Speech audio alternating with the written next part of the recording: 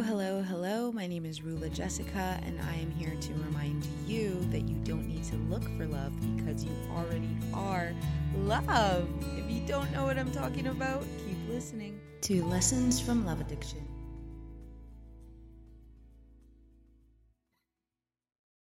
Intimacy. This is a topic I believe that I will truly unravel and explore the meaning of throughout the course of my life. It is a very complex concept and one that I think has been entirely misunderstood by myself and most likely by most people.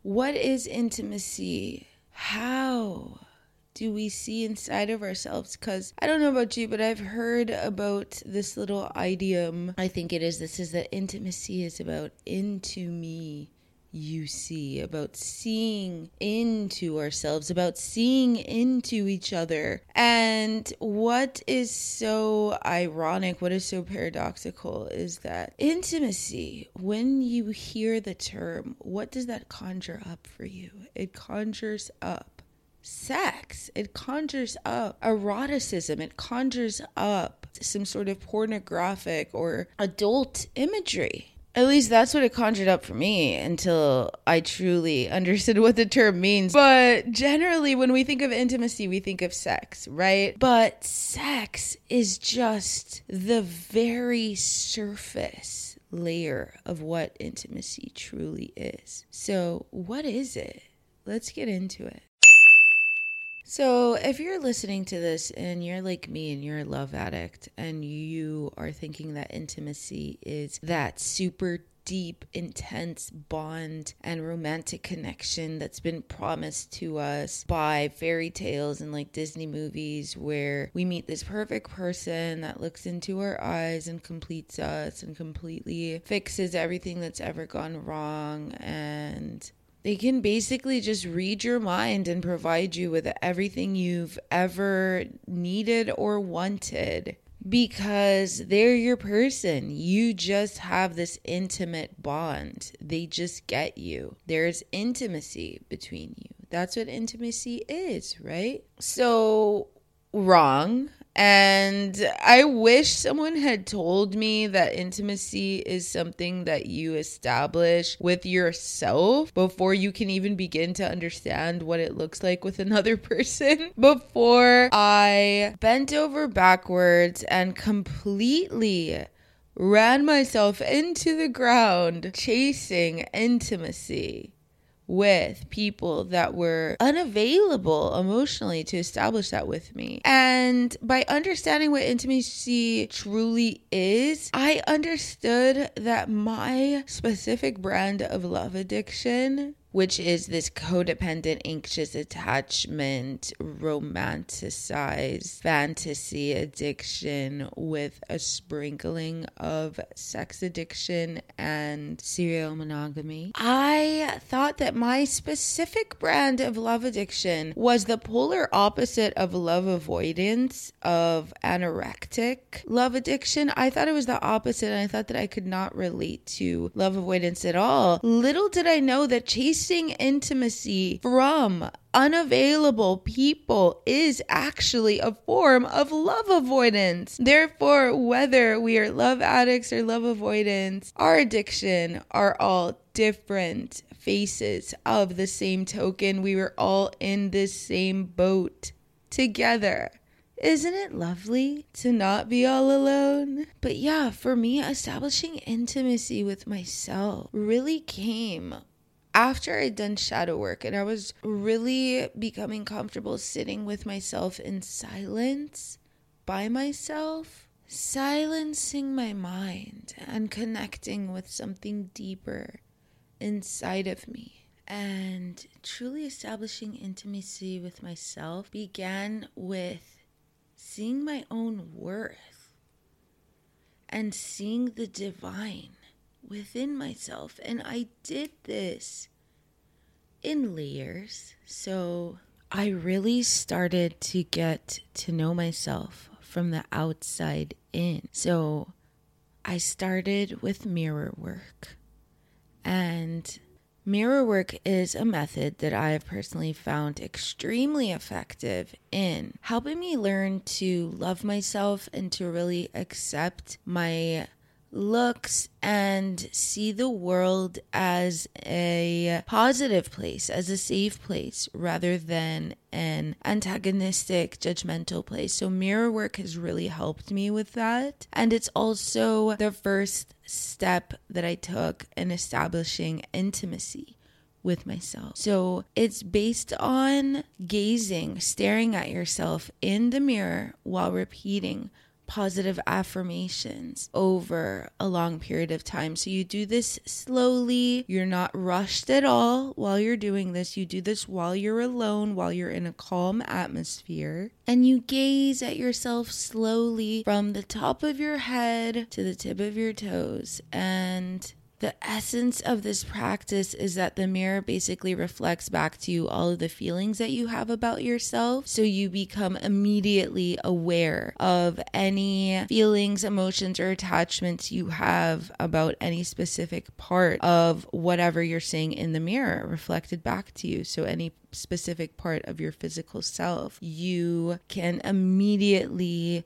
feel as you're staring at that part where you're resisting yourself, where you are blocking yourself, where there is a tightness or where there is a lightness in your being, where there's tension. And all of this information is invaluable in order to really figure out and put together the masterpiece that is you, the puzzle that is your life and who you really are. So meeting yourself in the mirror is a practice that I have personally found essential. In combination with positive affirmations, I have found this an essential tool to really up-level my self-love practice and increase my self-acceptance. And I'm not gonna lie, it was a little bit daunting at first. It's quite confrontational to just stand and stare at yourself in front of the mirror, especially if you've struggled with like body image issues, as I have, or any sort of like complexes or disordered eating or dysmorphia. It is very uncomfortable, but on the same token, it's also very enlightening because it kind of forces you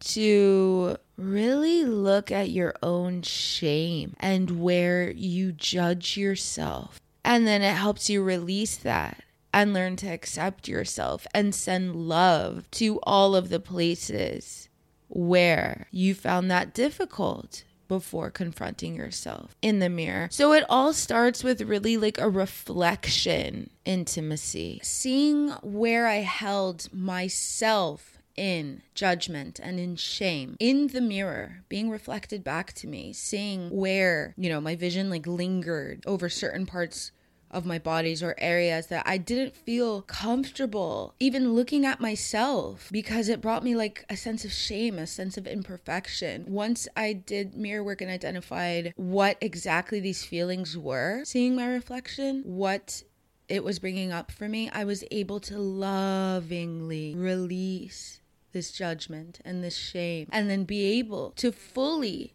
accept being seen by my partner, rather than feeling this shame and wanting to hide from myself, and then by extension of that, wanting to hide from him. So building up a wall between us that prevented us from establishing intimacy as deeply as we have after doing my mirror work. My own soul yearning to establish a connection with my mind, with my ego. It was God, it was source energy yearning for me to acknowledge it within myself instead of searching for it externally in another. That's what this craving of intimacy and this fear of intimacy, which were both the same faces on different sides of the same coin, right? So mirror work really helped me set out on the course of establishing physical intimacy with myself and really set me on the path to creating a much healthier relationship with my body image and with my physical self. Mirror work really helped me. And then my mental self, shadow work, which I have an episode about, so I'm not going to elaborate further about shadow work here. And then one of the greatest tools for getting to know myself and establish intimacy on an emotional level was learning to name my feelings. And in the show notes here, I'm actually going to link a feelings wheel that helped me so much in really understanding what I was feeling at any given moment and being able to label my feelings, put a name to them, and therefore they were so much less scary and had so much less power over my action. Emotional intimacy. It's the first step to establishing emotional intimacy with yourself, naming your feelings, allowing them rather than suppressing them. And especially if you've struggled with like substance abuse or alcohol abuse, such as I have, we have emotions that are literally stuck in our bodies. They're trauma that we keep running away from, drinking over, using over, acting out over. But because energy cannot be destroyed, it's just sitting there in our bodies until we acknowledge them rather than trying to drown them, suppress them, transfer them to others, fuck them away, drink them away, shoot them up, have them sucked out of you, whatever your poison is. Your emotions, your feelings, they're lodged in your emotional body and they're preventing you from establishing intimacy with yourself. So they need to be released. They need to be acknowledged. And the first step is by naming them and lovingly accepting them in order to transmute them into something positive. And it doesn't matter how far down you've gone, your experiences, your emotions, everything that you've been through can be used to help another person as long as you express them in safe spaces and let others know that they are not alone. Which leads me to the next layer of intimacy, which is soul level intimacy. Truly understanding who we are on a soul level, developing a sense of trust at the deepest core of our being. That's what true intimacy requires. And the greatest level of intimacy, soul level intimacy, requires the greatest amount of trust. And what that means really is we can't be afraid to delve into the fabric of what exactly makes us who we are, past our fears, past our conditioning, past our traumas. We can't be afraid to delve into that and really understand our motivations and our intentions. Not our motivations and intentions based on what we believe we should be motivated towards, but who we actually are beneath all of that. It can be a little bit scary, and we can actually think that we want someone else to see us at that core deep level. But when we really, really get to examine ourselves, we might realize that we're actually afraid to even go there ourselves because we might not like what we see. And that's what I mean. Like, you have to trust yourself and have compassion and love and know that no matter what you see or feel at the core of your being, you're going to be okay and you are lovable despite of it. Simply put, intimacy is just sitting quietly with yourself to truly understand who you are beyond your thinking mind. And it can be the scariest thing ever for me. Sitting in silence, as in alone with no music on, sober, was one of the scariest things I'd ever done in my life. And I know that sounds ridiculous, but it was so scary. And I didn't realize how scary it was until I actually did it. I didn't realize how I needed to have music on constantly, or else my thoughts would scare me. I couldn't be alone with my own thoughts with no music on. I had to be around other people if it was a Friday night and I'm not working the next day. I couldn't be alone with my thoughts in my home with no one around. Sober? Are you kidding me?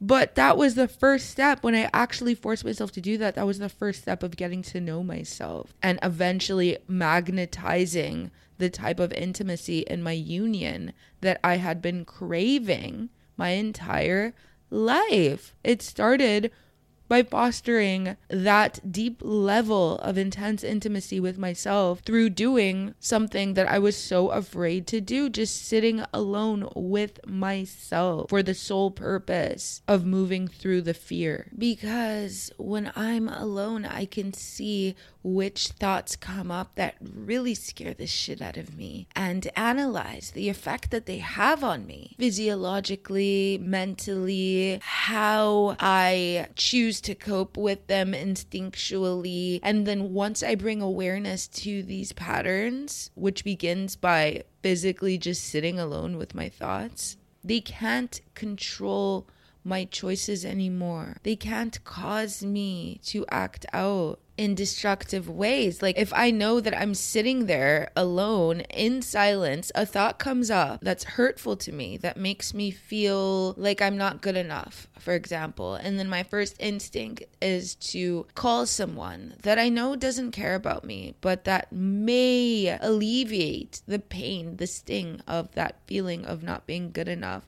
but I'll eventually regret it. If I just pause before reacting to that thought and choose, should I call this person? Or should I just sit with this thought, sit with this pain, and see what might become of me if I don't react to it? See, I've created space, I've created a pause, I've created a new choice. I'm not stuck as a prisoner of this pattern that is causing me even more pain, just trying to avoid the initial pain. And then the beautiful byproduct of that is that I'm creating emotional intimacy with myself. I am training myself. I am teaching myself that I am a safe person to sit with, that I am capable of sitting with my painful feelings and nurturing myself through them without reacting to them. I am teaching myself that I am a trustworthy person. Since I've established intimacy with myself, that I can trust myself to sit through these and love myself and have compassion with myself, I can trust that another person can also be there for me and sit with me and see me and accept me fully, even when my spectrum of emotions is not the most pleasant to be living through in that moment. So by establishing greater intimacy with myself by myself, I'm allowing myself, I am installing the intimacy receptor inside of myself to be able to receive that intimacy in my union. Actual, true intimacy, allowing the other person to witness my internal processes and stay and accept me and be like, not only is that okay, I fucking love you for how you process these things. I love how strong you are and resilient you are. I love how deeply you trust yourself, because that helps me trust you on a deeper level as well, because everyone comes into a union with their own insecurities. So if another person can witness you handling your own insecurities in a secure way, it also helps them feel more secure in your union, which in turn fosters a deeper intimacy in your relationship, which creates this safe container of trust where you guys can both freely express yourselves and explore and grow together in a no judgment zone. That's the dream. At least that's the dream for me. And it all started with moving through that fear of establishing intimacy with myself unflinchingly, compassionately, Because yeah, sex is cool, but real intimacy is so much more erotic and like soul stirring beyond my wildest dream. And I just want to end this episode with a quote by Joyce Brothers, which says, "Real intimacy is only possible to the degree that we can be honest about what we are doing and what we are feeling." So I encourage you to be honest with yourself about where you're being dishonest with yourself. And that honesty, I promise you, holds the key.